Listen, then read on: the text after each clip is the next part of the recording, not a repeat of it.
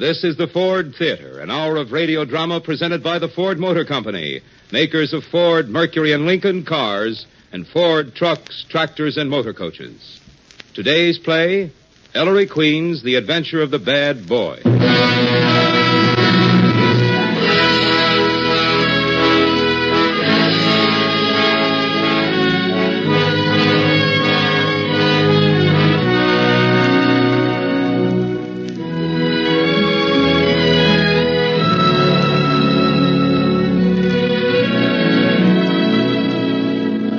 Good afternoon, ladies and gentlemen. Howard Lindsay speaking.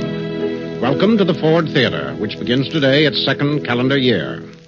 During 1948, if you care to join us here each Sunday afternoon, you will encounter at this hour just about every sort of dramatic entertainment possible to radio. In the Ford Theater, the play's the thing. And in choosing plays, the management aims at quality, contrast, and variety. Last week, an original radio comedy. Next week, a great motion picture adapted for radio. And this week, mystery. This week, the Ford Theater presents The Adventure of the Bad Boy by Ellery Queen.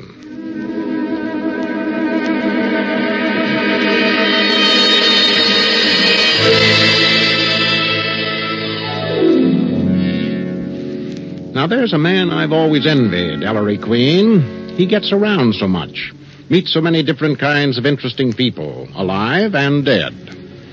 In the last few years, on paper and on the air, Ellery must have averaged one mysterious murder case per week, each neatly solved in the end with the culprit delivered over to justice. And not only does young Mr. Queen solve the mystery, he writes the story, too, between calls for help from the homicide squad. Also, of late, he's found time to edit an excellent magazine for detective story fans, to pen learned dissertations on the gentle art of mystery fiction, and to publish, just last month, an anthology of choice crime tales. He's a versatile man, Ellery, and a busy one. He is also, by this time, a legendary hero, an American Sherlock Holmes, with thousands of worshipful followers.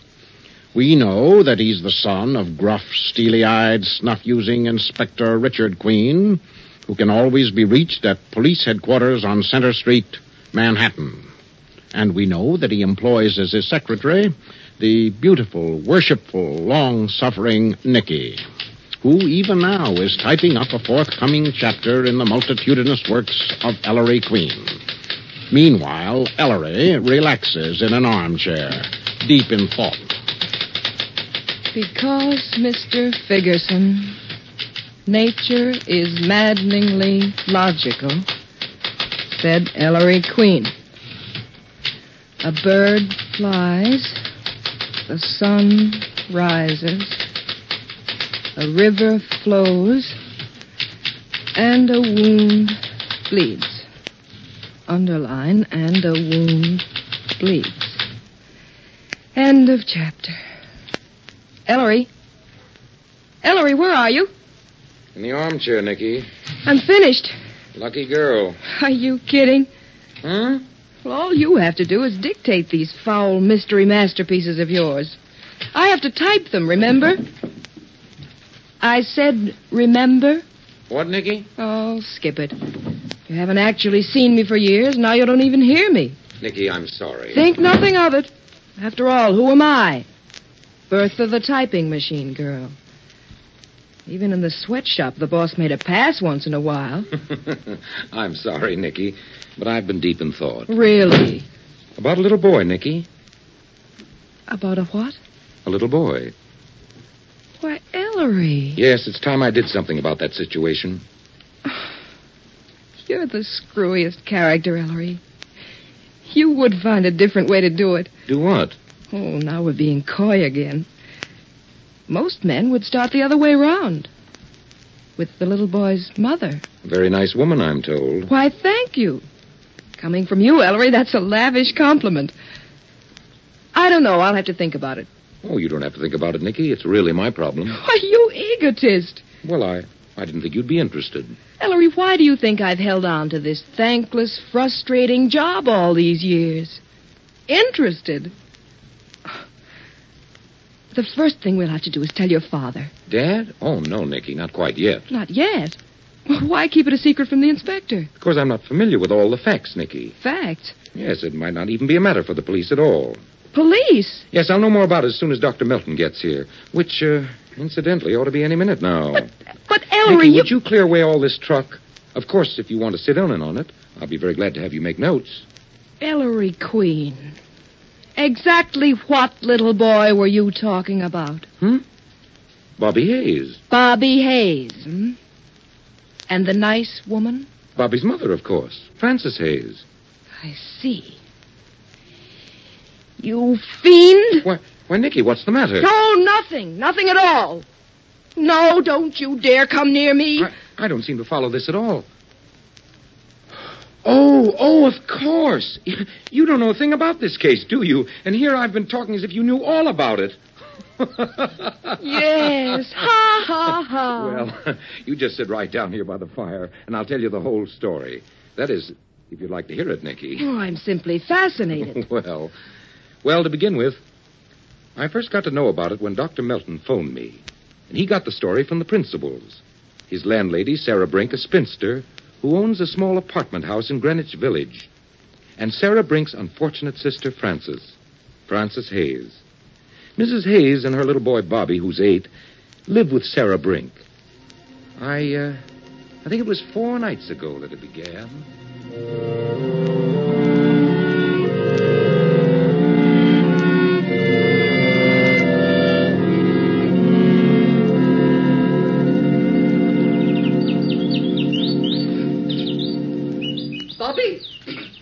Bobby?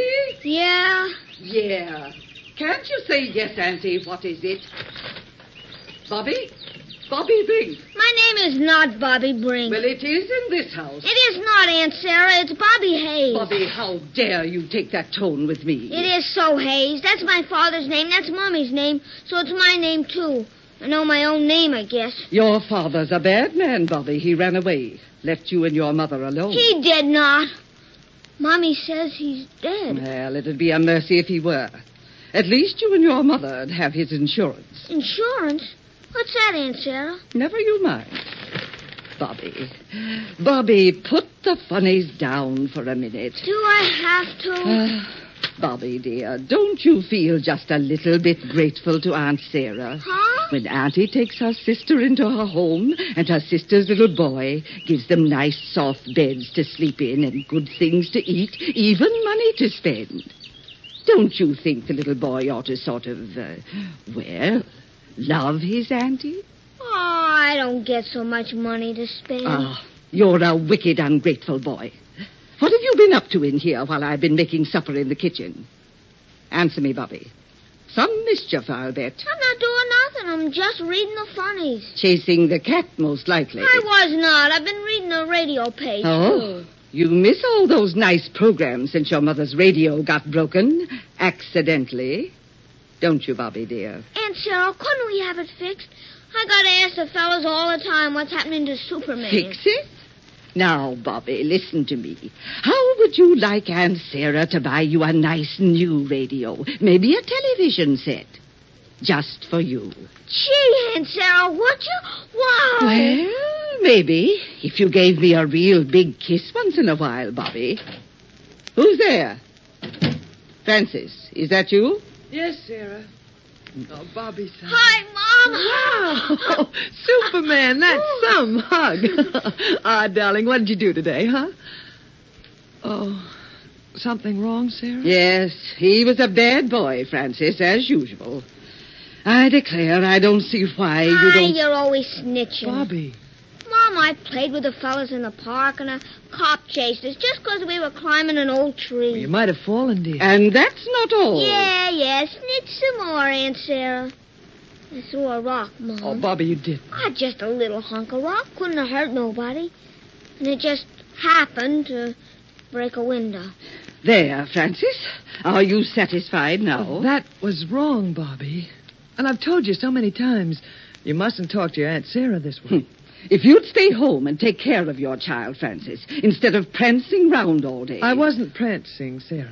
I was walking my legs off looking for a job. Oh, you and your jobs. Your first duty's to your child. You know you don't have to have a job, Francis, as long as you live with me. Yes, Sarah.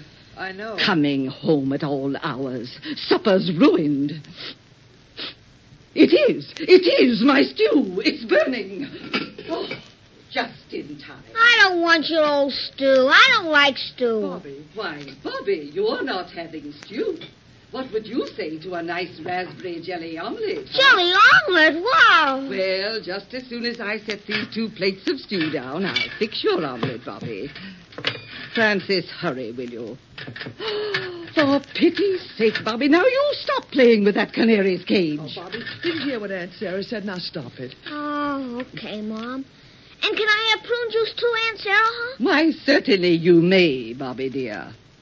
Bobby, Brink, now see what you've gone and done, leaving the canary's cage open. Oh, Bobby, there goes the canary. Sarah, catch him. Oh, of all the spoiled, misbehaving brats. If we could only... There he is, Francis. Catch him. Catch him. I got him. No. Oh, dear. Now he's flown up on the chandelier. Oh, Bobby. Come down here, drat your Sarah, dog. shut the dining room door. He'll fly out. Shut the window, Francis. Yes, Sarah. Look out, the cat. Columbus.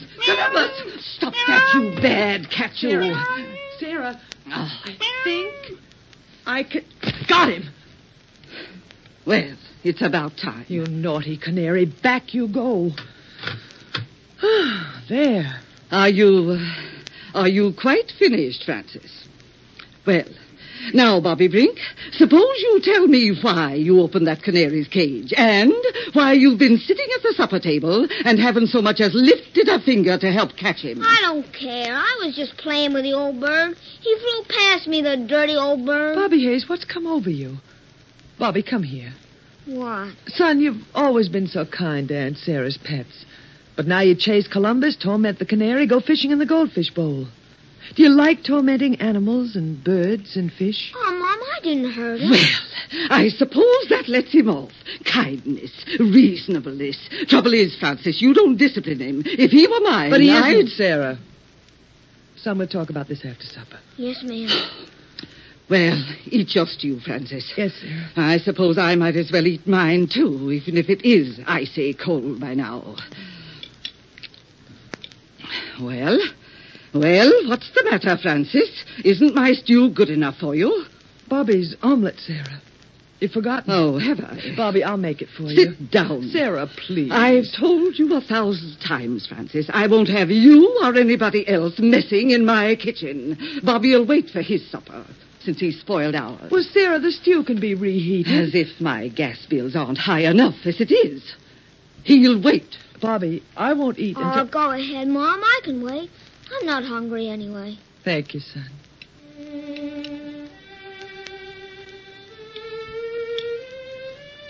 Every time we sit down to eat, that awful fiddling starts. I declare that foreigner does it on purpose just to annoy me. That's only Mr. Weber downstairs, Aunt Sarah. He likes to play that song. Bobby... Oh, I must have been insane when I rented that apartment to him. Fiddle playing. I'll have him evicted, that's what I'll do. I'll have him thrown right out into the street. Him and his nasty fiddle.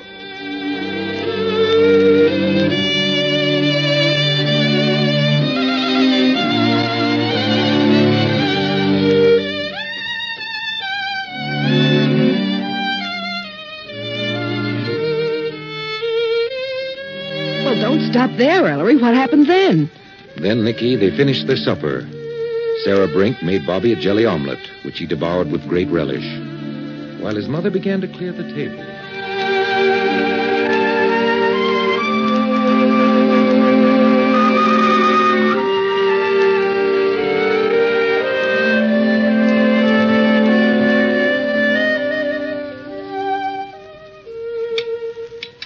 Boy, that was good. Oh, you liked it, Bobby. Better than that old stew. Bobby Brink. Bobby. The stew is delicious, Sarah. Bobby, you may leave the table. But, Mommy, why can't I have a piece of apple pie?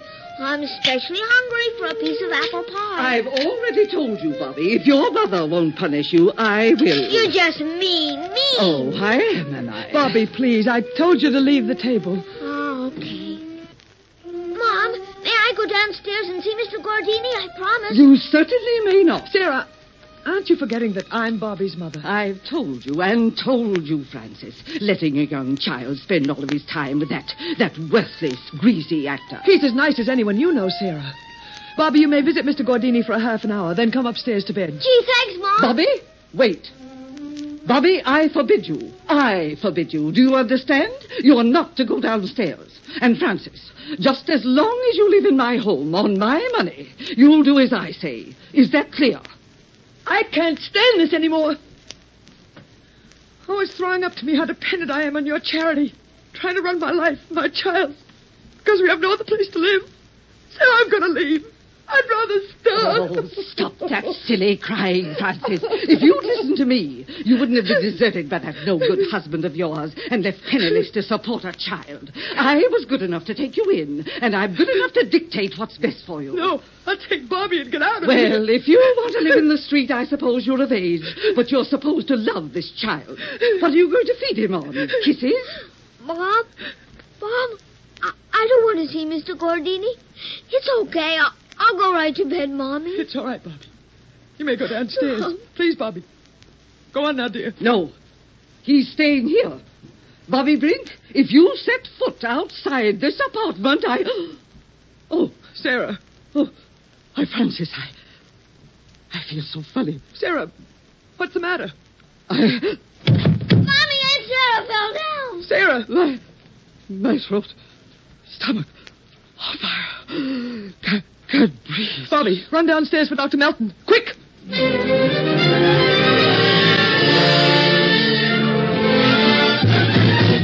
Attempted poisoning. I'm afraid so, Nicky. Curious case. Not that I condone it, but it seems understandable. What an old bat. She owns the house, huh? Yes, one of those old 3-story brownstones facing Washington Square Park. She's converted it into a 4-family apartment house. The Brinks apartment's on the top floor. Dr. Melton lives on the ground floor. And the intermediate floor is occupied by 2 tenants. Weber, a refugee who teaches the violin, and Gordini, who seems to be an actor. But, Ellery, they can't possibly have anything to do with it. Ah, that's Dr. Melton. I'll go. Yes? I'm Dr. Melton, and this is Miss Sarah Brink. Come in, Doctor. Dr. Melton and Miss Sarah Brink, Ellery. Well, how do you do? Evening.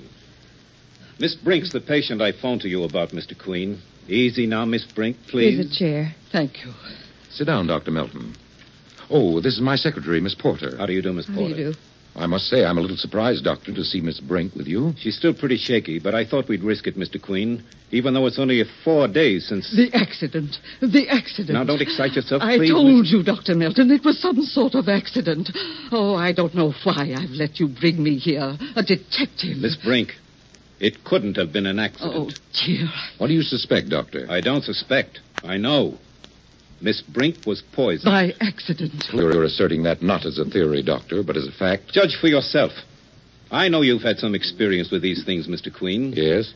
Miss Brink ate on an empty stomach. About 10 minutes later, she fell writhing to the floor. Symptoms? Burning pain in throat and stomach. Intense thirst. Collapse. Cyanosed skin. Difficult respiration. Cramps in the calves of the legs. Arsenical poisoning. Yes. How awful. I suppose you had the remains of Miss Brink's portion of stew analyzed, Dr. Melton. Of course. It was heavily dosed with arsenic. Miss Brink, who are your heirs? My heirs? Yes. Well, my sister Frances. She's my only living relative. Your sister and her little boy, you mean. He's your nephew, isn't he, Miss Brink? Yes. Comfortably fixed, are you? Well, I own my own house, have a few $1,000s. Any domestic help? I do my own housework and cooking. Can't afford servants. I see.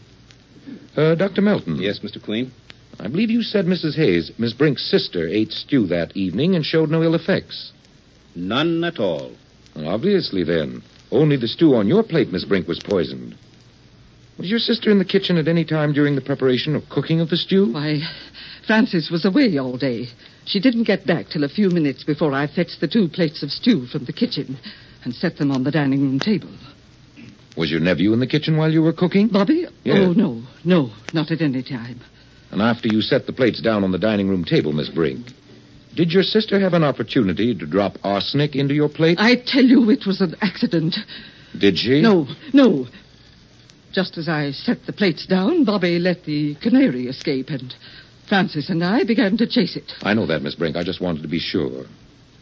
By the way, what was your nephew doing while you and Mrs. Hayes were chasing the canary? Bobby? Why, Bobby was seated at the table. Alone and unobserved. No, I mean, yes, he was, but... Miss Brink, please. That's horrid, Ellery. Facts very often are, Nicky. Dr. Milton, take me home. Miss Brink, you can't let this drop. I won't have another word said about the entire matter, understand? You may have no choice, Miss Brink. This is attempted murder. It's not. Anyway, if you interfere, Mr. Queen, I'll deny everything. Yes, and you needn't try to send me a bill. I won't pay it. Brr. Well, Mr. Queen, I didn't realize who was involved. I think you ought to know, though, that she's concealing her real financial status. She owns half a dozen buildings in Greenwich Village, and she's one of the wealthiest women in the neighborhood. I'm sure of that, Dr. Melton. Well, I'd better get her back home. She's still pretty weak, you know, and at her age, it was a narrow escape. I'm sorry. It's all right, Doctor. Goodbye. Goodbye. Goodbye. Ellery, isn't there something you can do? If she denies the story and refuses to press charges, Nicky, I'm afraid not. But I just can't believe it. It's frightening. An 8-year-old boy, Ellery. Yes. Apparently, the boy released the canary deliberately to lure his mother and aunt away from the table so that he could poison his aunt's stew unobserved. I don't care how much of an old witch Sarah Brink is. To do a thing like that, a boy of 8, he must be a fiend, Ellery. Psychopathic case. Well, something ought to be done about it. The woman's in danger. That's quite true, Nicky. Unsuccessful poisoners usually repeat. Nicky, what kind of stew did Sarah Brink say she cooked that night? Kind of stew? Yes. I don't know, Ellery. I don't think she said. Oh, careless of me. I should have asked her. Well, about all we can do, Nicky, is to try to interest some social service agency and hope for the best. Hand me the phone, will you?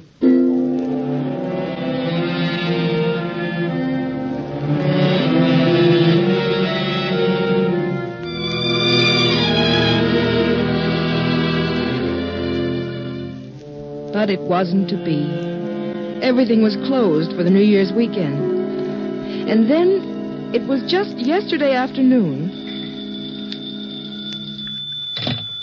Ellery Queen's residence? Naturally. Hello, Nicky. Oh, Inspector Queen. Nicky, put Ellery on. Right. Ellery, Yes? your father. Oh. Yes, Dad. Son, you'd never forgive me if I didn't let you in on this. In on what, Dad? Cockeyedest case I ever saw. Can you get down here in 15 minutes? I'll try and hold him. Hold him? Hold whom? Witnesses to the crime. About 3 dozen of them. 3 dozen what? Fact. If you don't hurry, there'll probably be 300 of them. Dad, I don't see what... 36B Washington Square North. Make it snappy, Ellery. 36B Washington Square North. What are you mumbling about, Ellery? What did the inspector want? Nicky, that's the address of Dr. Melton's poison case. Sarah Brink? Yes. And Dad says there's been another crime. Come on.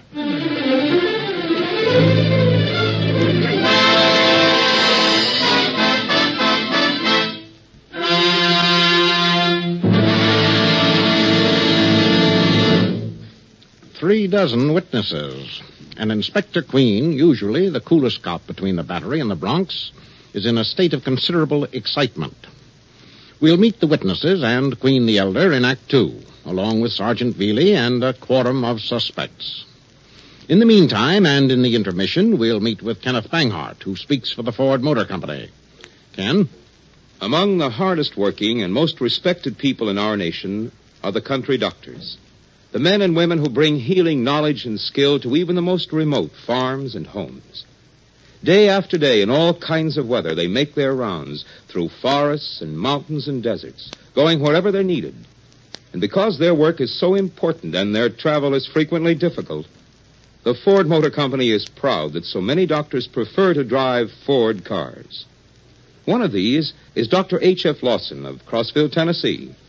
The people who live and work in the hills around Crossville know Dr. Lawson very well. Summer or winter, dust or snow or mud, over the roughest roads and steepest hills, Dr. Lawson gets there when he's needed. Recently, Dr. Lawson wrote to the Ford Motor Company to say why he preferred to drive a Ford.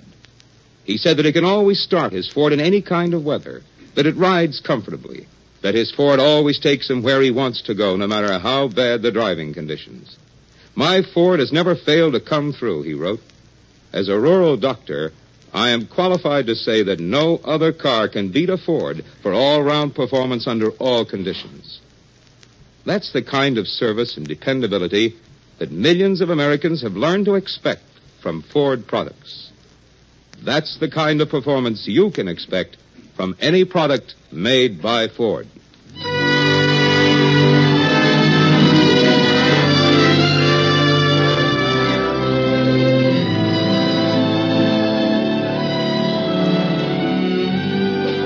Act 2 of The Adventure of the Bad Boy will be presented after a brief pause for station identification.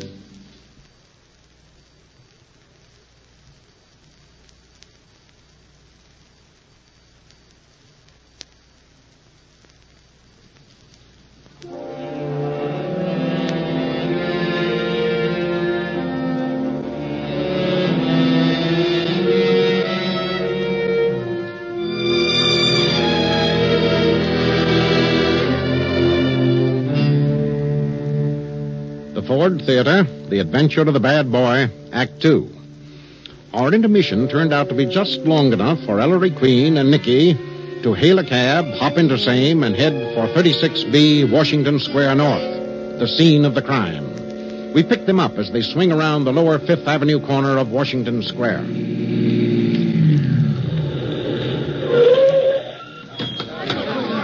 Hop it, Nicky. Come on. Gentlemen, wait for ladies. Excuse me, please. Mind letting us through? Or you might carry me.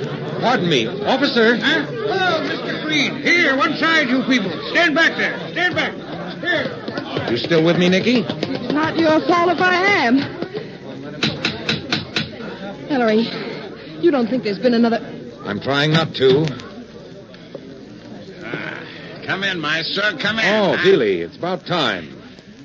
Well, you all set for a little surprise? What's happened here, Sergeant Beale? Uh-huh. Right this way, folks. Inspector's waiting for you.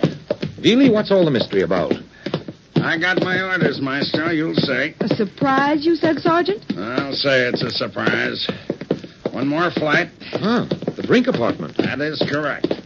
Hey, you know the old dame, Maestro? That Ellery, Billy? Yes, sir. Dad. Oh, Nicky. Hello, Inspector. Wait till you see this, son. You won't believe it. Try me. Inspector? This way, please. This is the upper hall, Ellery. Doors off here all lead to various rooms of the apartment. It occupies the whole floor. Here we are. You men ready? Yeah. Billy? Flint? Yes, Take it, Hagstrom. Yes, sir. We do a repeat, huh?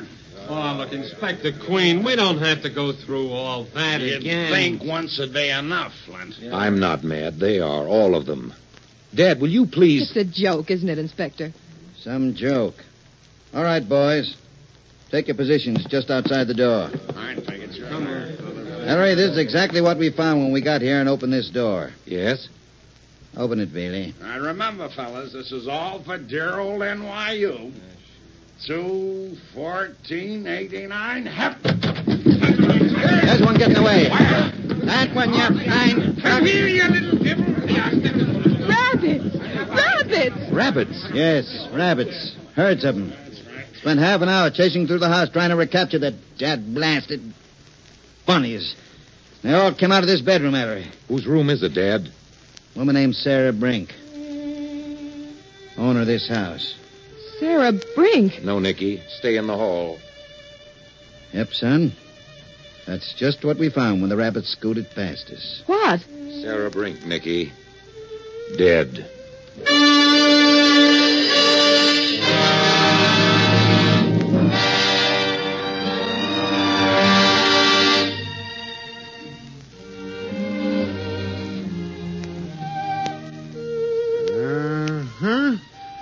Yeah. Now, let's see. In the appearance of these bedclothes, Doc, looks like there was a struggle. Sure there was a struggle, Inspector, with old man Death.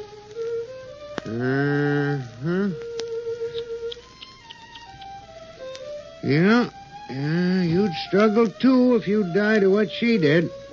Now, let's see. Well, what was it, you cadaver mechanic? No, Dick, your blood pressure. Say, this is a fine time for a fiddle to be scratching. Yeah, who's that? Some fiddle teacher that lives downstairs named Weber. Well, Prouty? Oh, it's no use, Inspector. The family lunched on rabbit stew today, Yes, and right after lunch, the old girl came in here to lie down for a nap. Had some victuals in her stomach, I'll bet, before she ate that stew.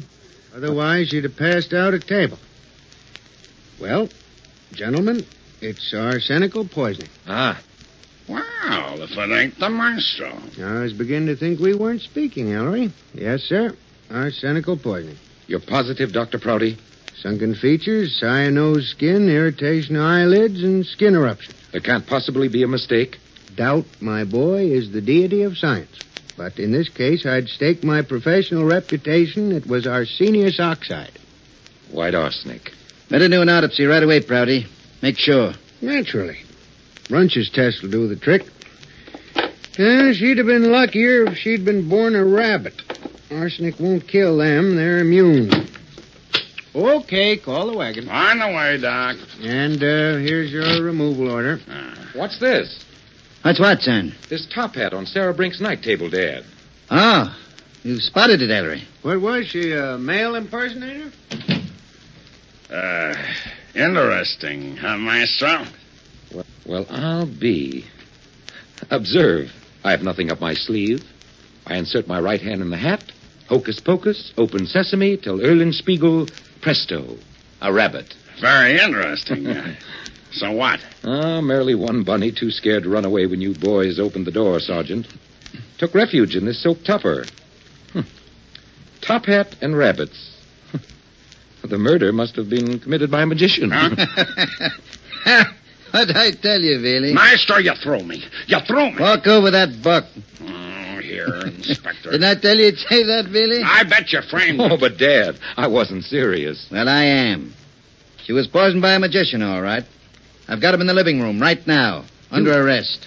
You mean there's actually a magician mixed up in this? Oh, of course. The actor. Uh-huh. Lives downstairs across the hall from Weber, the violin teacher. The vaudeville magician, Maestro, calls himself Gordini the Great. I want to see him.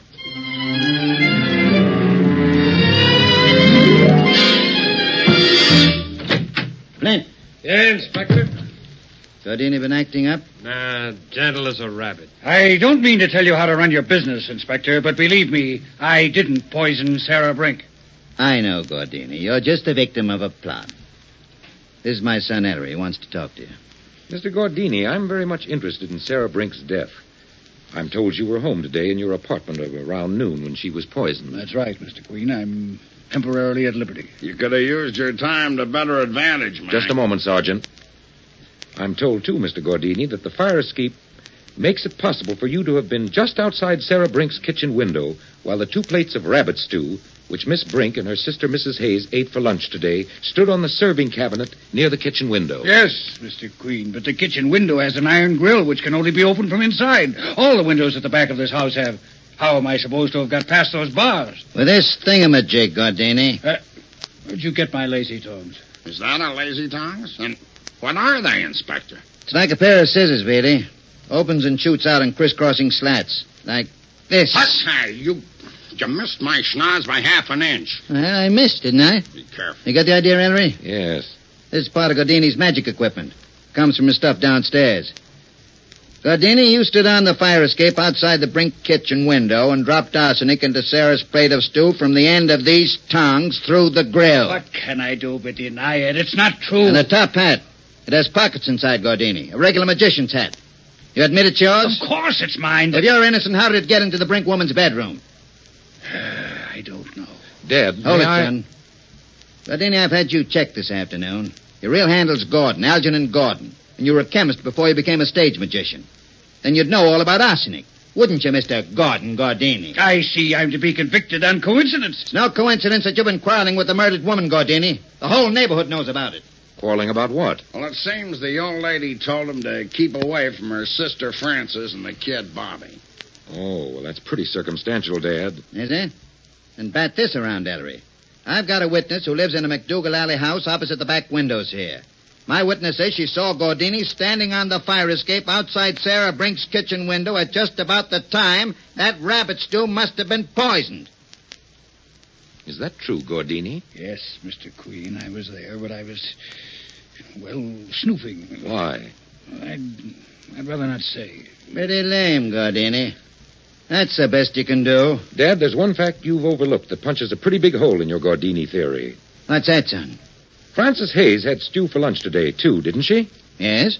She wasn't poisoned, was she? No. But both plates of stew, you say, the one which Sarah ate and the one which Frances ate, were on a serving cabinet near the kitchen window, accessible to Gordini on the fire escape through the lazy tongs. How could Gordini have known which plate was Sarah's? Yes, how could I have known?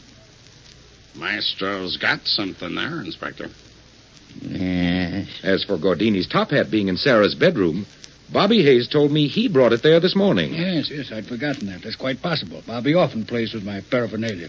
Furthermore, the rabbits aren't Gordini's. They were Sarah Brink's. She sometimes fed them in her room. I think that pretty well explodes the circumstantial case against Gordini. Thank you, Mr. Queen. But I'm not through with you, Gordini. What's that? You're obviously concealing something. What is it? I don't know what you mean. Gordini, I think you know who poisoned Sarah Brink. Do you?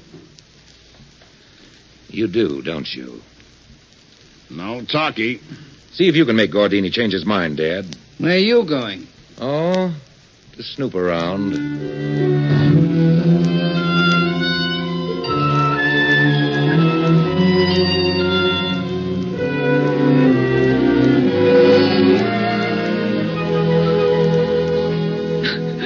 I knew something horrible would happen in this house. I knew it. Oh, Mommy! Mommy!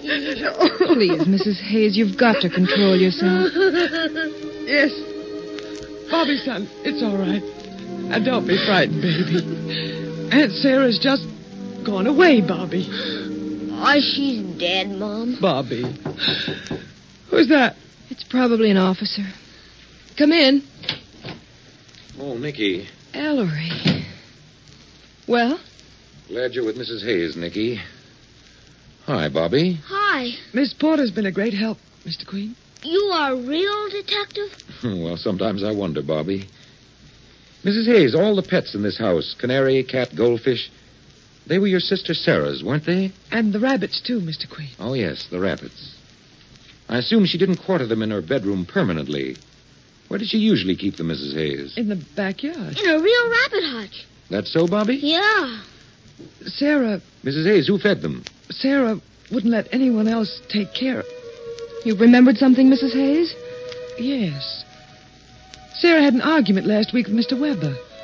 She caught him feeding her rabbits in the yard. Boy, did she tell him off. Weber. Must be Weber playing the violin now. Excuse me.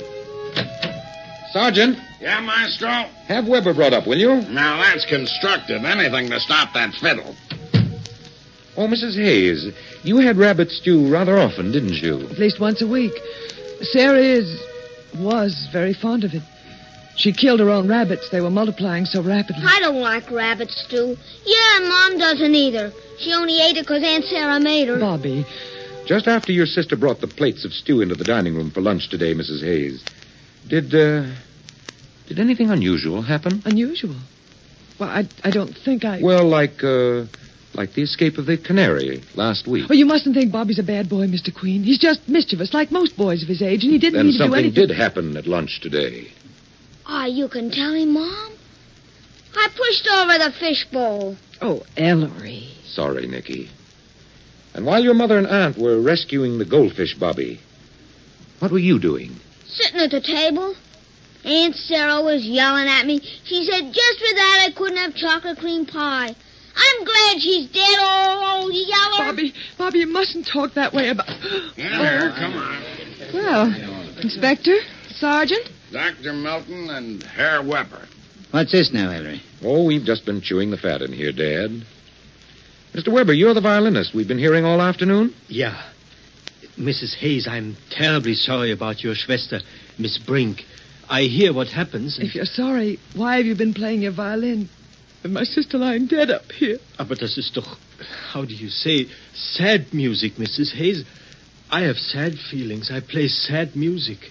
What I am, from where I come, it is all sad. Everything. Everyone. Even here, I cannot forget. Mr. Weber, I understand you fed Sarah Brink's rabbits last week. Ja, mit lettuce. And she was very angry with you. That's so. I sit in the backyard, thinking of Köln, Stuttgart, Zwickau. I play my violin. I lay it on the bench, I feed the bunnies. Miss Brink, she comes out, she takes my violin, she breaks it in little pieces. She is like a crazy woman. That is my good violin. The other, the one I play now on, that is not so good. Sarah had a vile temper. I'm sorry, Mr. Weber. I didn't know about that. Natürlich. I want she shall pay for my instrument. I am poor. But she says no. I should move. Also, I move. Tomorrow. Herr Dr. Melton, he is moving also. Oh, really? That right, Dr. Melton? Yes, as soon as I can find new quarters in this neighborhood. Why are you moving, Doctor? Well, my patients are all pretty poor, Mr. Queen. They don't pay very well. I've been behind in my rent. The other day, Miss Brink said she wouldn't wait any longer, that, well, I'd have to get out. But Dr. Melton, I didn't know that either. I know, Mrs. Hayes. I suppose I own this house now. Well, you don't have to move. You've been here so long, Doctor. Why, that's very decent of you, Mrs. Hayes. And you too, Mr. Weber. You stay on.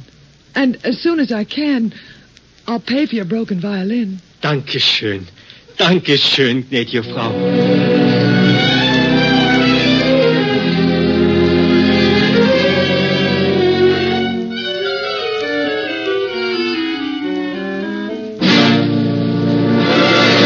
Blast it. What, Dad? This racket is 1 part luck and 99 parts waiting. Reports. Where are they? Why, Inspector, you ought to be ashamed of yourself. Kicking that cat. Here, Puss, don't let the nasty old man hurt your feelings. Cats, goldfish, canaries, rabbits, regular zoo.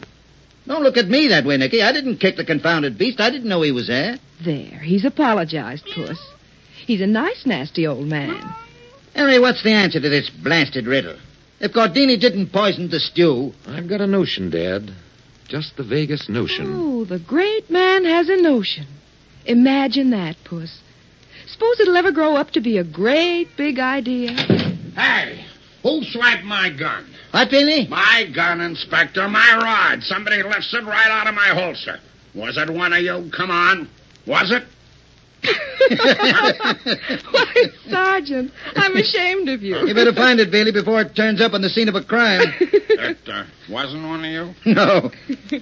I'll never hear the end of this. That's the funniest thing. Oh, where's my handkerchief? That's funny. I'm sure it was in my bag. Your handkerchief missing, Nicky? No, Ellery, my compact. Why, it isn't here. What's this now? You'd better take a look at yourself, son. My fountain pen. It's gone. Hey!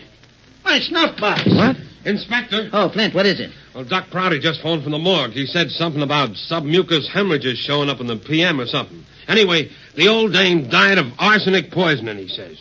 Well, that's progress. Flint, when knew that? Oh. Well, there's a report from the city toxicologist, too. You know that white stuff looked like flour we scraped up from the floor of the rabbit hutch? Dad, you found a white powder in the backyard rabbit hutch? Sure, son, before you got here. So what, Flint? Well, the toxicologist says that's arsenic, too. Arsenic in the rabbit hutch? Why didn't someone tell me? Hey, Inspector. Huh? Oh, it's you again. Hey, I found my gun. You did, Sergeant? Where? On the downstairs hall table. My gun and your snuff box, by the way. Oh, give me that. Thanks. You didn't find a compact by any chance, Sergeant? I sure did. Is this yours, Miss Porter? Well, thank you. And don't tell me, Maestro, this fountain pen is yours. Yes, Sergeant. Thanks. They were all on the downstairs hall table, huh? Something awful funny around here. Someone swiped something from each one of us. Leaves him in plain sight to be found. Thief who returns his loot. But if he didn't want the stuff, why in time did he steal it in the first place? That's it. What did he say? What, Ellery? The key to the whole case. Ellery, you mean the one who stole Yes, it? Nicky. The key to the whole case.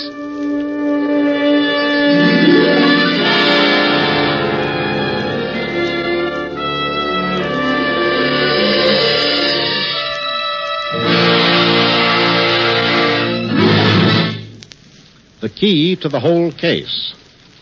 Somewhere around this point, I believe, it used to be novelist Queen's practice to challenge the reader to name the culprit with all the pertinent facts at his disposal. My guess always goes wrong. And in this case, I suspect so is yours. Act 3 will, shall we say, let the cat out of the bag, or the rabbit out of the hat. And so you might just as well give up, stop guessing, and relax, and listen to Kenneth Banghart for the Ford Motor Company.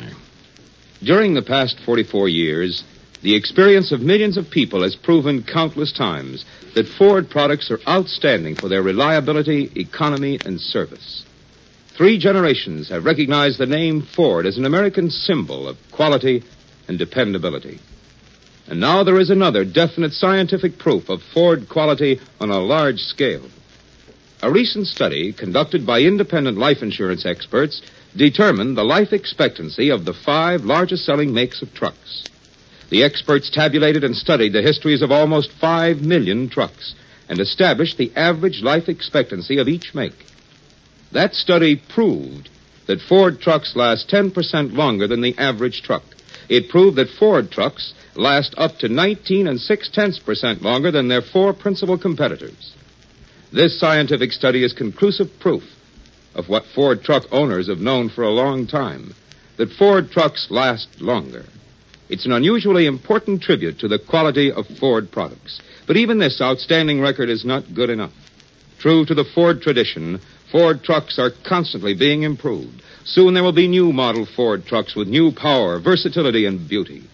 They will be built on a basic principle of engineering which assures even longer life for Ford trucks. And you will be served better because the organization that has built more trucks than any other, Ford, builds trucks stronger to last longer. You can depend on Ford.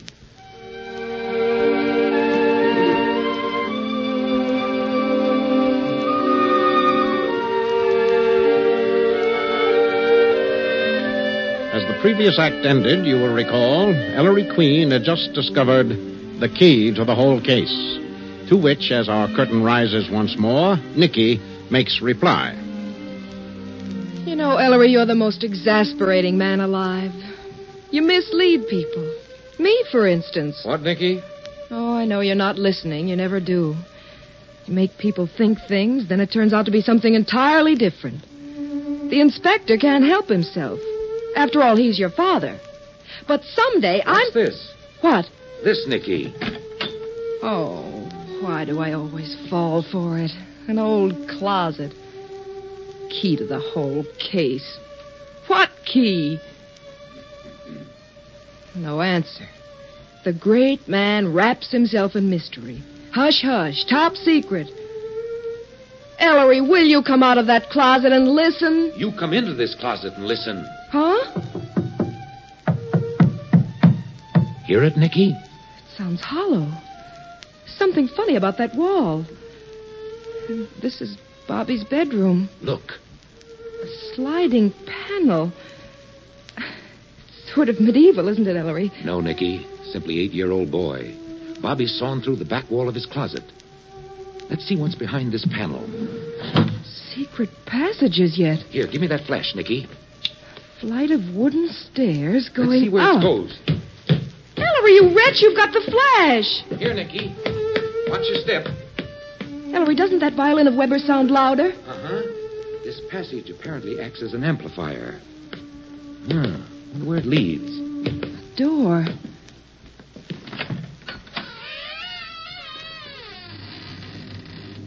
It's just an old attic. Uh-huh.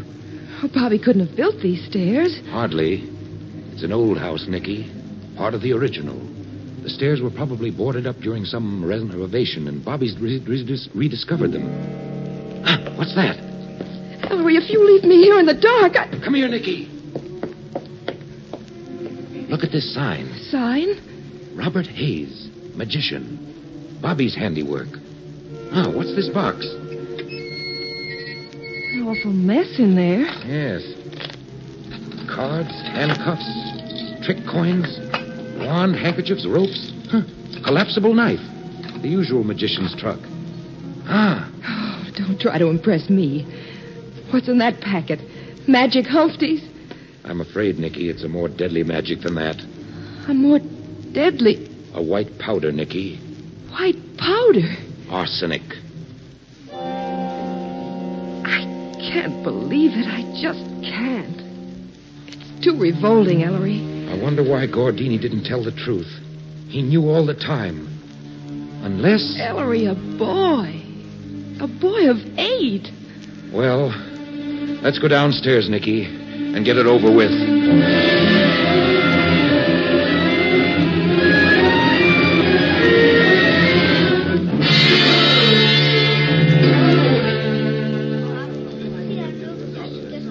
How can you know? I've seen everything you have. I've got all the facts. They don't add up to a thing. Bad mathematics, Dad. Unless this kid, this Bobby Hayes. The kid? Oh, nuts. I'm in the wrong racket. Ellery, please do it quickly. His poor mother is so upset now. All right, let's go. We'll all be bawling in a minute. Quiet, please. Go ahead, Ellery. Just a moment, please. Bobby, dear. Hey, Mom, what are they going to do now? Why is everybody so quiet? Bobby, I want you to do something for Mother. I want you to go to my bedroom and stay there. Oh, Mom, I want to see. I never saw a real detective get his man. I want to stay. Bobby, please go. Mrs. Hayes. What? Mrs. Hayes, I'd prefer Bobby to remain here. Remain here? Queen, why don't you let the boy go? This is no place for a child 8 years old. Then suppose you tell us, Mr. Gordini, who poisoned Sarah Brink. Tell us, and I'll send Bobby away. No. I don't want to go away. Why won't you tell us, Mr. Gordini? Because I've got no proof. You wouldn't believe me. I see. Gordini, when you were on the fire escape... Bobby, you and Mr. Gordini are great pals, I take it. Bobby, be quiet. Oh, Mom. Sure, Mr. Queen, we're just like that. And Bobby's at the age, Gordini, when he's most susceptible to the fascinations of secret passages, sliding panels, and magic. Right, Gordini? You've been teaching Bobby magic, haven't you? You ought to see all the tricks Mr. Gordini showed me. Bobby, don't say anything. And when Mr. Gordini showed you all these marvelous magic tricks, Bobby, just what did he tell you? That I had to practice all the time. Practicing is the way you get to be a great magician. And Sergeant Veely's revolver, Bobby, my fountain pen, Inspector Queen's snuff box, and, Miss Porter's compact. When you took them from us under our noses, Bobby, you were simply practicing, weren't you? Oh, no, Bobby stole things. Oh, Mr. Queen, he couldn't have. He's only a boy. He didn't know what he was doing. I did too, Mom. Only I wasn't stealing them. I left them right in the downstairs hall table, didn't I? That's how I knew it was you, Bobby. I just wanted to see if I could, Mr. Queen. That's not stealing. Bobby. Mommy, I didn't steal. I didn't steal. Ellery, get it over with, will you? And, Bobby, you took that packet of white powder, too, didn't you? White powder? And hid it in your attic hideout. Bobby, don't answer. Let the boy answer, Mrs. Hayes, please. Bobby? Mr. Gordini told me to look for packages of white powder, like flour, he said, and to take them and give them to him as soon as the coast was clear. But that one in the attic, I didn't get the chance, Mr. Gordini. I was going to give it to you, but Bobby, don't say any more. Why not, Gordini? What is this, Ellery? Bobby, what else did Mr. Gordini tell you to do? Nothing. He didn't tell me nothing.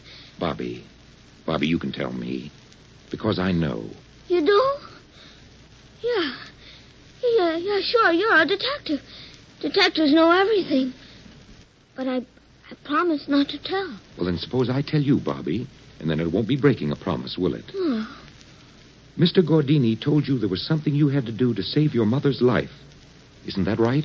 Gee, how'd you know that? To save my life, Mr. Queen. And, Bobby... My life?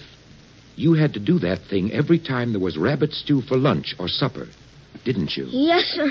It was something fierce. I had to watch all the time. I had to save my mother's life. I don't know why, but that's what Mr. Gordini told me. No, Bobby, no. And when you couldn't do this certain thing that Mr. Gordini had told you to do, Bobby, when you couldn't do it without your mother and aunt seeing you, you were a very smart boy. You decided to distract their attention. The way magicians do when you don't want them to see their trick. That's Yes, right, sir. Bobby, that's right. So last week you purposely let the canary escape. This afternoon you purposely upset the fishbowl. But why, son? For the love of Pete, why? A diversion, Dad, can only have one purpose, to mask an act. When his mother and aunt were chasing that canary last week, while they were saving the goldfish today, Bobby took the 2 plates of rabbit stew, his mother's and his aunt's, and switched them. Oh, yeah, that's right. That's what you told Bobby to do every time they had rabbit stew, Gordini. To switch the 2 women's plates. Because you knew, Gordini, you knew the secret of those rabbits. What secret, Ellery? What are you talking about, Maestro? Bobby, will you leave the room now, please? Yes, sir.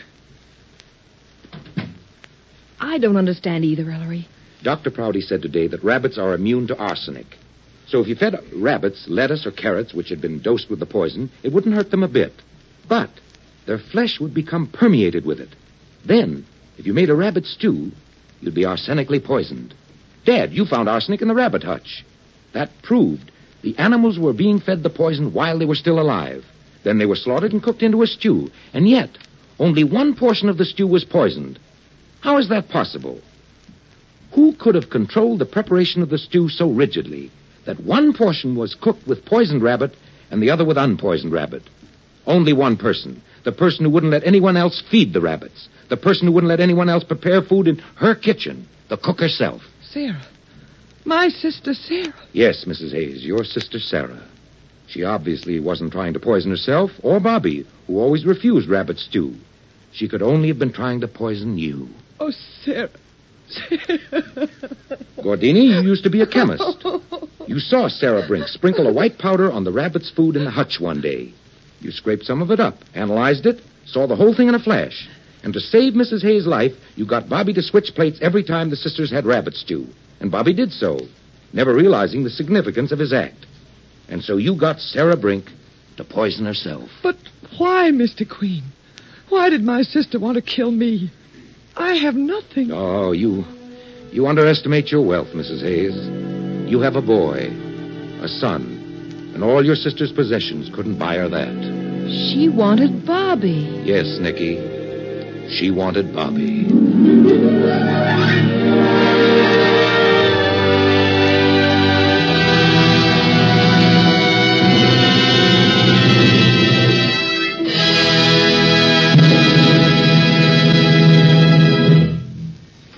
I'm sure that all of you are as happy as I am to learn that Bobby was not the culprit.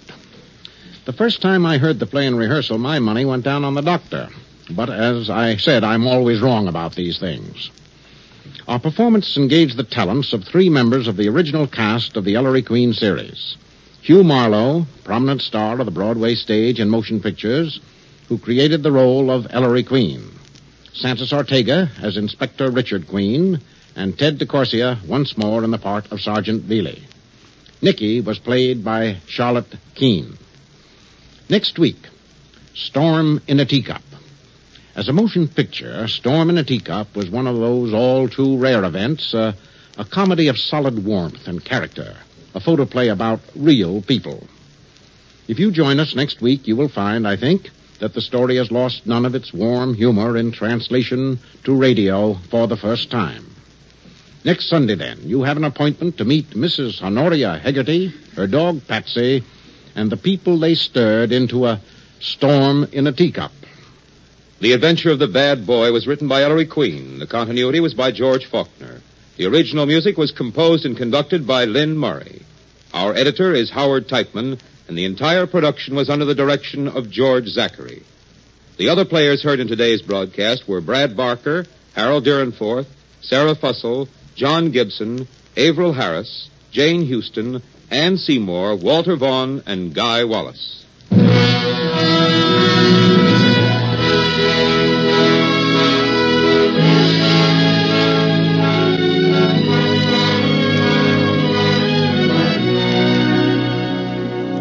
The Ford Theater is presented by the Ford Motor Company, makers of Ford, Mercury, and Lincoln cars, and Ford trucks, tractors, and motor coaches.